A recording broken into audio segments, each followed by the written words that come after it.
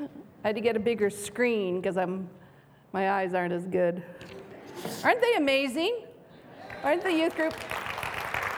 This worship team is amazing. I just love hanging out with them. They're so full energy, and I really, really enjoy it.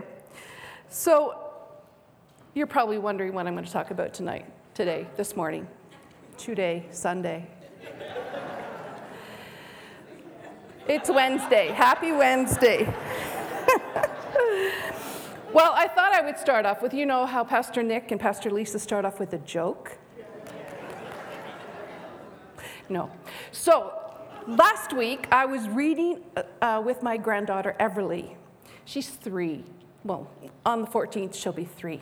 And I said, what book would you like to read? And she said, I want to read my princess books, Nana. I said, okay. So she pulls out 3 princess books. And one of the ones that we read was Cinderella. I'm sure most of you know Cinderella. Okay, for those of you that don't know Cinderella, I'm just going to kind of give you Nana's quick version. So Cinderella was an orphan, and she was unloved, and she was treated unfairly. Well, she was just really having a rough time. And the king was having a ball. Cinderella thought, isn't that amazing? We're going to go and have a chance to meet the prince. Okay, guys, I know this is not exciting to you, but stick with me. Well, they all planned, her sisters, you know, we call them the wicked stepsisters. I'm going to call them the selfish wicked stepsisters. And they were planning, and Cinderella was planning and wondering what she was going to wear to the ball. Of course, you know fairy tales are not smooth. We must have our problems. She couldn't go to the ball. She wasn't ready. So Cinderella cried. She cried and she cried. I have a picture of her crying, but I'm sure you can't see it. So I think they're struggling with my PowerPoint. So don't worry, I know this story. So you've all seen the Disney movie, and so she's crying, and fairy godmother shows up. Now, I have to be honest with you, I'm wondering where the fairy godmother has been through all this time. However, she does show up on the night of the ball, and she magically changes Cinderella into the most beautiful princess you've ever seen. And she gives her a pumpkin coach. Let's see, guys. I told you there's a car in here. She gives her a coach, and she takes mice, and she makes horses, and they take her away to the ball. But before she goes, the princess says, the fairy godmother says, magic only lasts till midnight. When the clock strikes 12, it will all be gone. Now, you know what, girls? She's got her hair, she's got her dress, her nails, shoes. She has beautiful shoes, these glass slippers. And she is just all about the ball. Well, the prince sees her, and the prince only dances with her. And it's perfect until she hears the clock starting to strike 12. Well, we all know she runs away, and the prince is like, what did I say? Who can understand women? Off she goes. He thought everything was going splendidly, but she takes off, and she runs, and she trips, and she loses a shoe, and she just keeps running, and the prince discovers the shoe, and he's like, I must find her. Well, Cinderella, we know she has to leave, because if she doesn't leave on time, he will discover she's a fraud. Well, you know, women do not like you to knock on their door or FaceTime them until the makeup is on. Just saying. So Cinderella knew she had to rush out. So she does. The prince finds the slipper, and he sends his ambassadors out into the whole kingdom to try the shoe on every young maiden in the kingdom. Well, it's really tiny. I don't know how this girl held her body up, but it's a really tiny slipper. Now, you know, the prince finally finds Cinderella. She fits the slipper. Rags to riches. It's a happily ever after. I mean, come on, don't you love a good story? You know, but guys, I know, you're waiting for the prince to go into battle with the swords or the explosions or some really good excitement. Okay, but I digress. Okay, so the question really is, does happily ever ever really exist? Can you meet your handsome prince, your warrior princess? You're still waiting, right? I've got good news for you. Now, maybe some of you have already found your Prince Charming. Maybe some of you are living with that warrior princess. I know, I don't mean she's warring with you. Okay, we move on. In the book of 1 John, as a teacher, I like to know why things were written and who they were written to and what's the point of everything. In 1 John, the book was written in the latter half of the first century. And John writes as himself, and he says that he was an eyewitness to Jesus. This is really key, eyewitness. We also know that the scholars say that John wrote this book, this letter, because they were starting to have some conflicts. It had been about 35, maybe 40 years since Jesus had left. You know, day after day, the job gets boring. The message goes silent. We get complacent.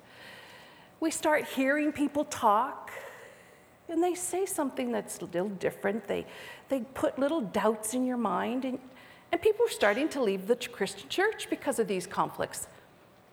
So John writes a letter and he says, I just want you to know I was there. I just want you to know I know it was happening. And I want to set you straight. Let's start out with 1 John chapter 1, verses 1 to 4. And that which was from the beginning, which we have heard, which we have seen with our eyes, which we have looked at and our hands have touched, this we proclaim concerning the word of life. The life appeared, we have seen it, and we testify to it. And we proclaim to you the eternal life, which was with the Father and has appeared to us.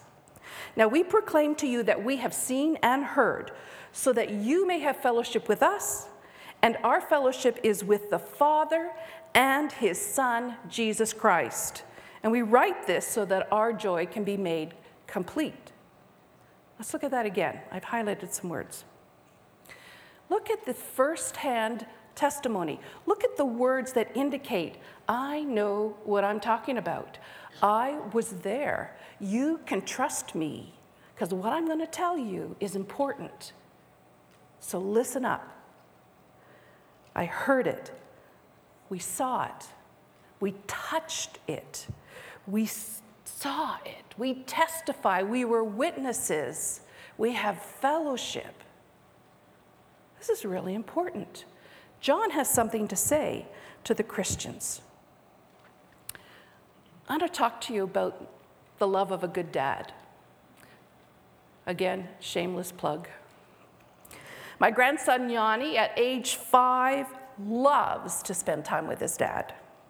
And when they play together, he just glows. And he watches his dad for all the cues.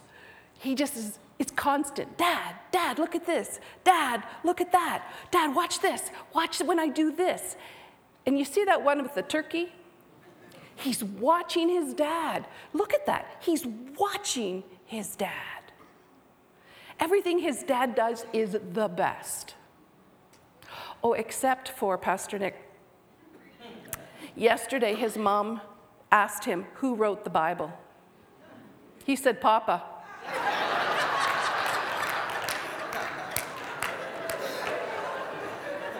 Amy challenged him and he said, oh, God, but except for that, Pastor Nick. When a dad is invested in a kid's life, his son's life, there's a bond that just gives them the confidence, gives them the self-esteem, gives them the power to go out and do amazing things. And when you look at this picture of Yanni with his son, and of course I had to put Yulia in there, but when you look at these pictures, you can see the love.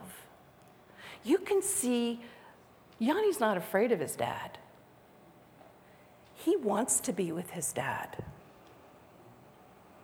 So let's look at John chapter 3 and see what John thinks. John chapter 3 says, "See what great love the Father has lavished on us, that we should be called the children of God." And that is what we are.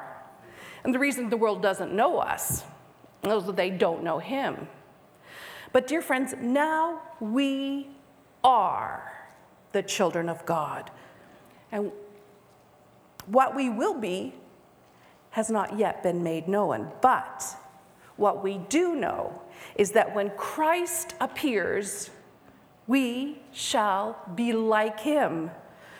For we shall see him as he is. And all who have this hope in him purify themselves, just as he is pure. Look at this verse. This is from the New International Version. There are 2 exclamation points. You don't see exclamation points very often in the Bible. This is where the exclamation marks are. See what great love the Father has lavished on us, that we should be called the children of God. And that is what we are. That is exciting. Think back on how Yanni loves to be with his dad. Let's look at the word lavished. I love this word, I have to tell you. Think about it. When you think lavish, think about being at an all-you-can-eat buffet with no time limit. All your favorites, everything you love, just there, fresh, hot, cold, everything you love. Or ladies, you're in Tiffany's, and anything you want is yours. Guys, any video game, any TV, any car, any phone, any toy, it's yours, the bigger and the better. Lavished means it's an abundance, it's poured out, it's excessive, it's overflowing. There's no restraints. See the great love our Father has lavished on us. I just think it's so amazing. But let's go back to that great love. God created a plan to reconnect us after what happened with Adam and Eve. It was a drastic plan. It was an epic plan. Guys, you would love this movie. It involved demons and avengers and mighty angels with swords and, well, of course, that was all in the background. You couldn't see any of that stuff. But Jesus came. And Jesus came as a man so he could understand us, so we could see him, so we could know him, and he could understand what life was like. And the battle plan was that Jesus would come and die to take away the death penalty for our sins forever. The resurrection of Christ reunited humanity with God. Oh, what great love the Father has shown us. He sacrificed his Son to cancel our sin debts. Let's take a few seconds just to think about that. John is saying in the NIV that God has poured out without restraint his great love on us, and then he took us into his family. William Barclay says, "It is by the gift of God that a man becomes a child of God. By nature, a man is the this bothered me, the creature of God by nature. But it is by grace that he becomes the child of God." Amen. So as John points out, we're not just merely called the children of God, we are the children of God. In the first century, in the Greco-Roman world, adoption was a very prominent practice. It was a legal practice. And what would happen is, if you were adopted, you would be adopted to help the family that you were being adopted into. You were adopted to increase the social status. You were adopted to increase the money, maybe the pockets of the family, to keep the line going. In today's century, now, in our culture, we adopt children who have no parents, right? We rescue orphans. But then the idea was to keep the line going. When you were adopted, if you were a free man or a slave, not necessarily a Roman citizen, once you were adopted, you automatically became a Roman citizen, with all that that stood for. You couldn't be prosecuted, you couldn't be tortured because you had Roman citizenship. It was a big deal. In this culture, Paul talked in Romans chapter 8 that God adopted us. We weren't born of God. We're adopted into his family. And with that adoption come all the rights and privileges that adoption brings. It's legal.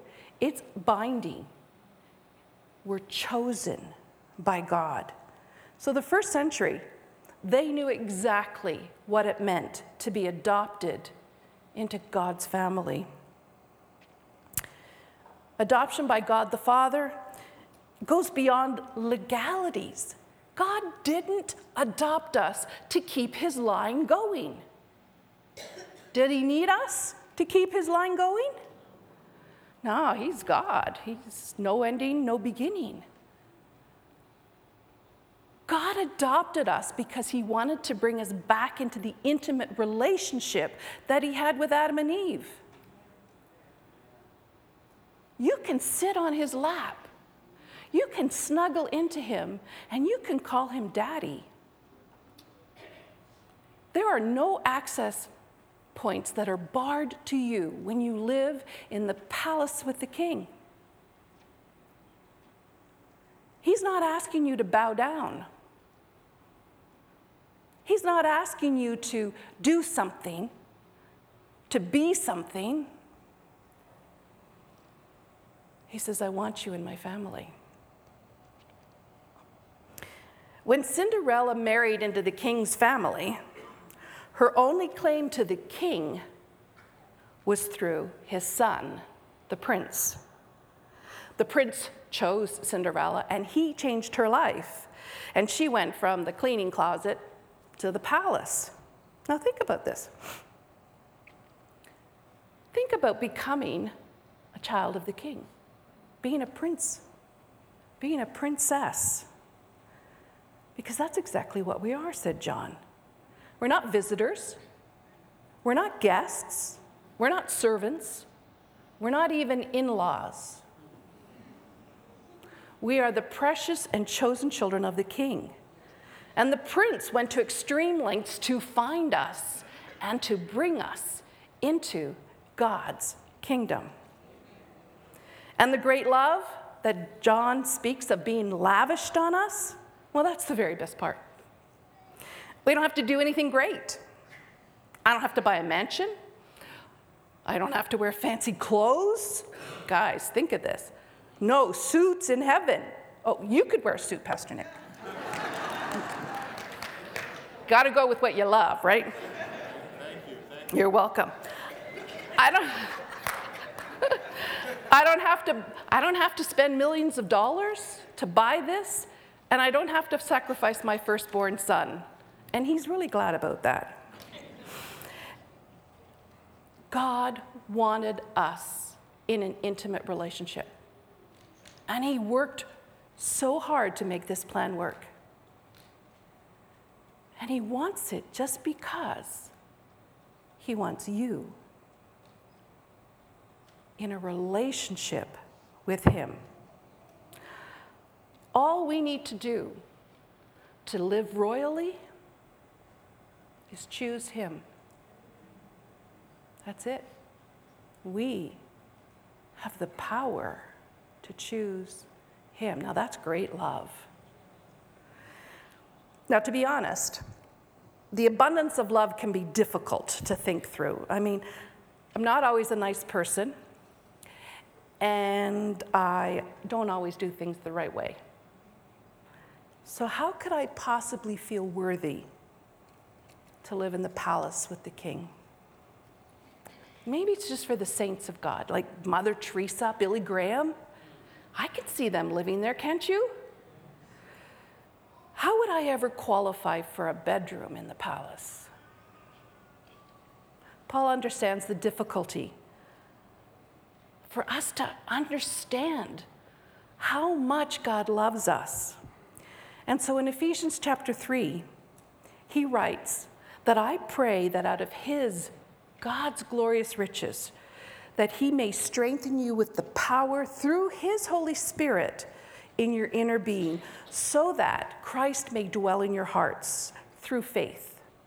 And I pray that you, being rooted and established in love, may have the power, together with all the Lord's holy people, to grasp how wide and long and high and deep is the love of Christ, and to know this love that surpasses knowledge, that you may be filled to the measure of the fullness of God.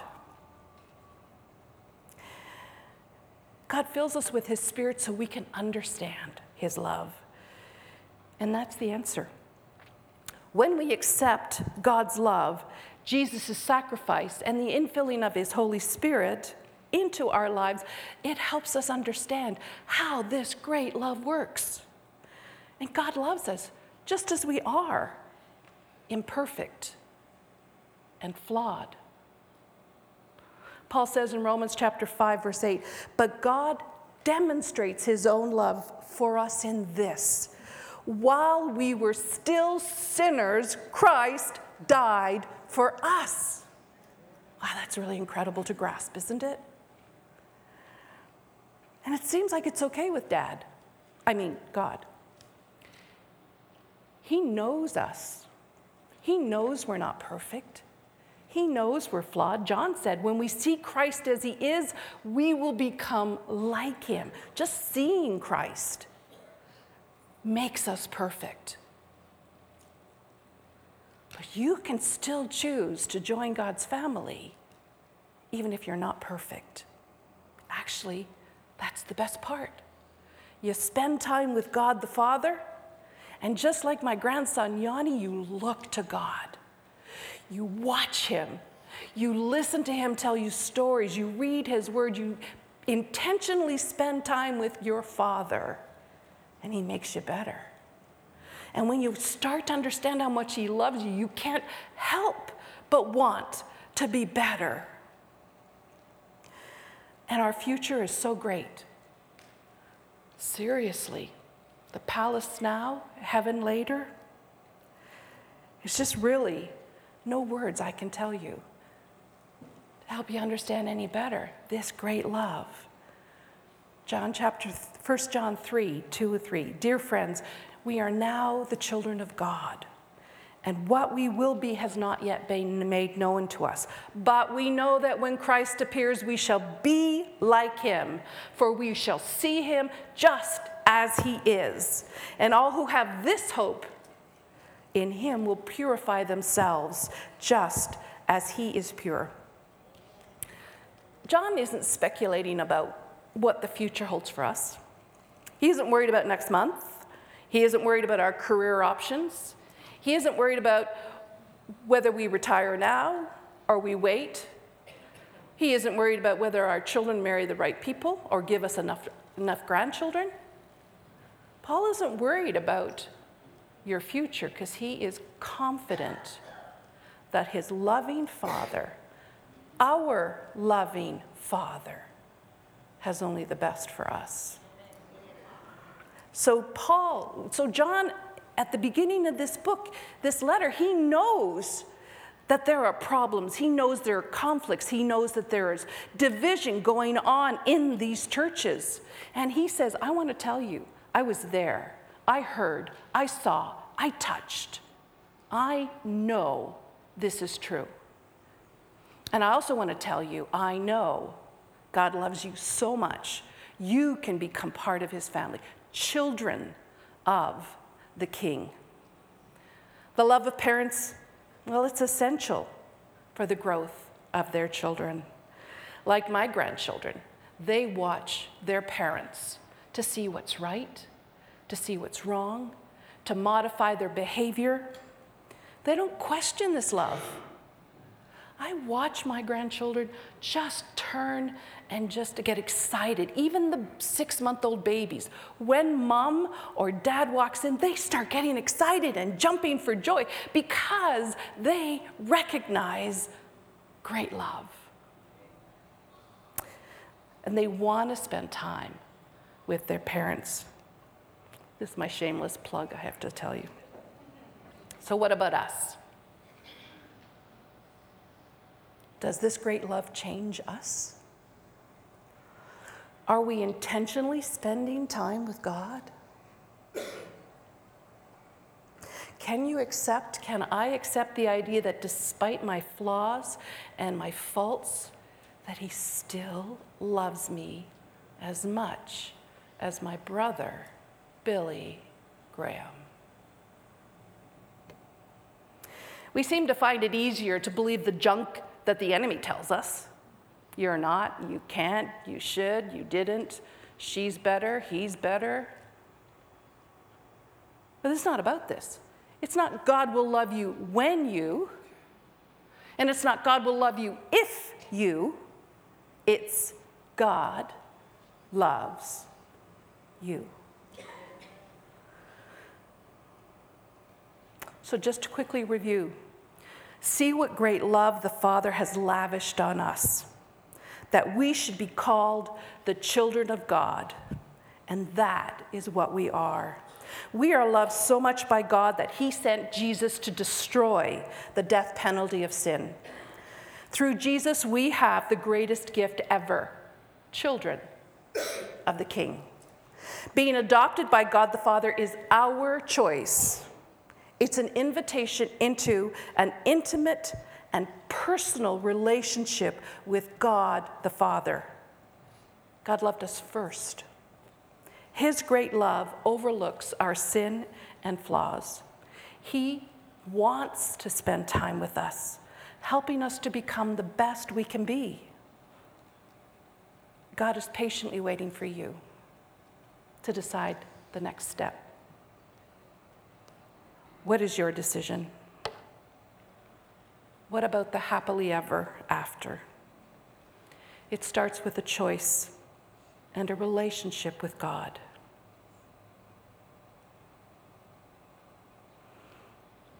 God loves you. God has lavished his love on you. And I ask that you will talk to God about your time, that you will ask him to open up the door of the palace and let you in.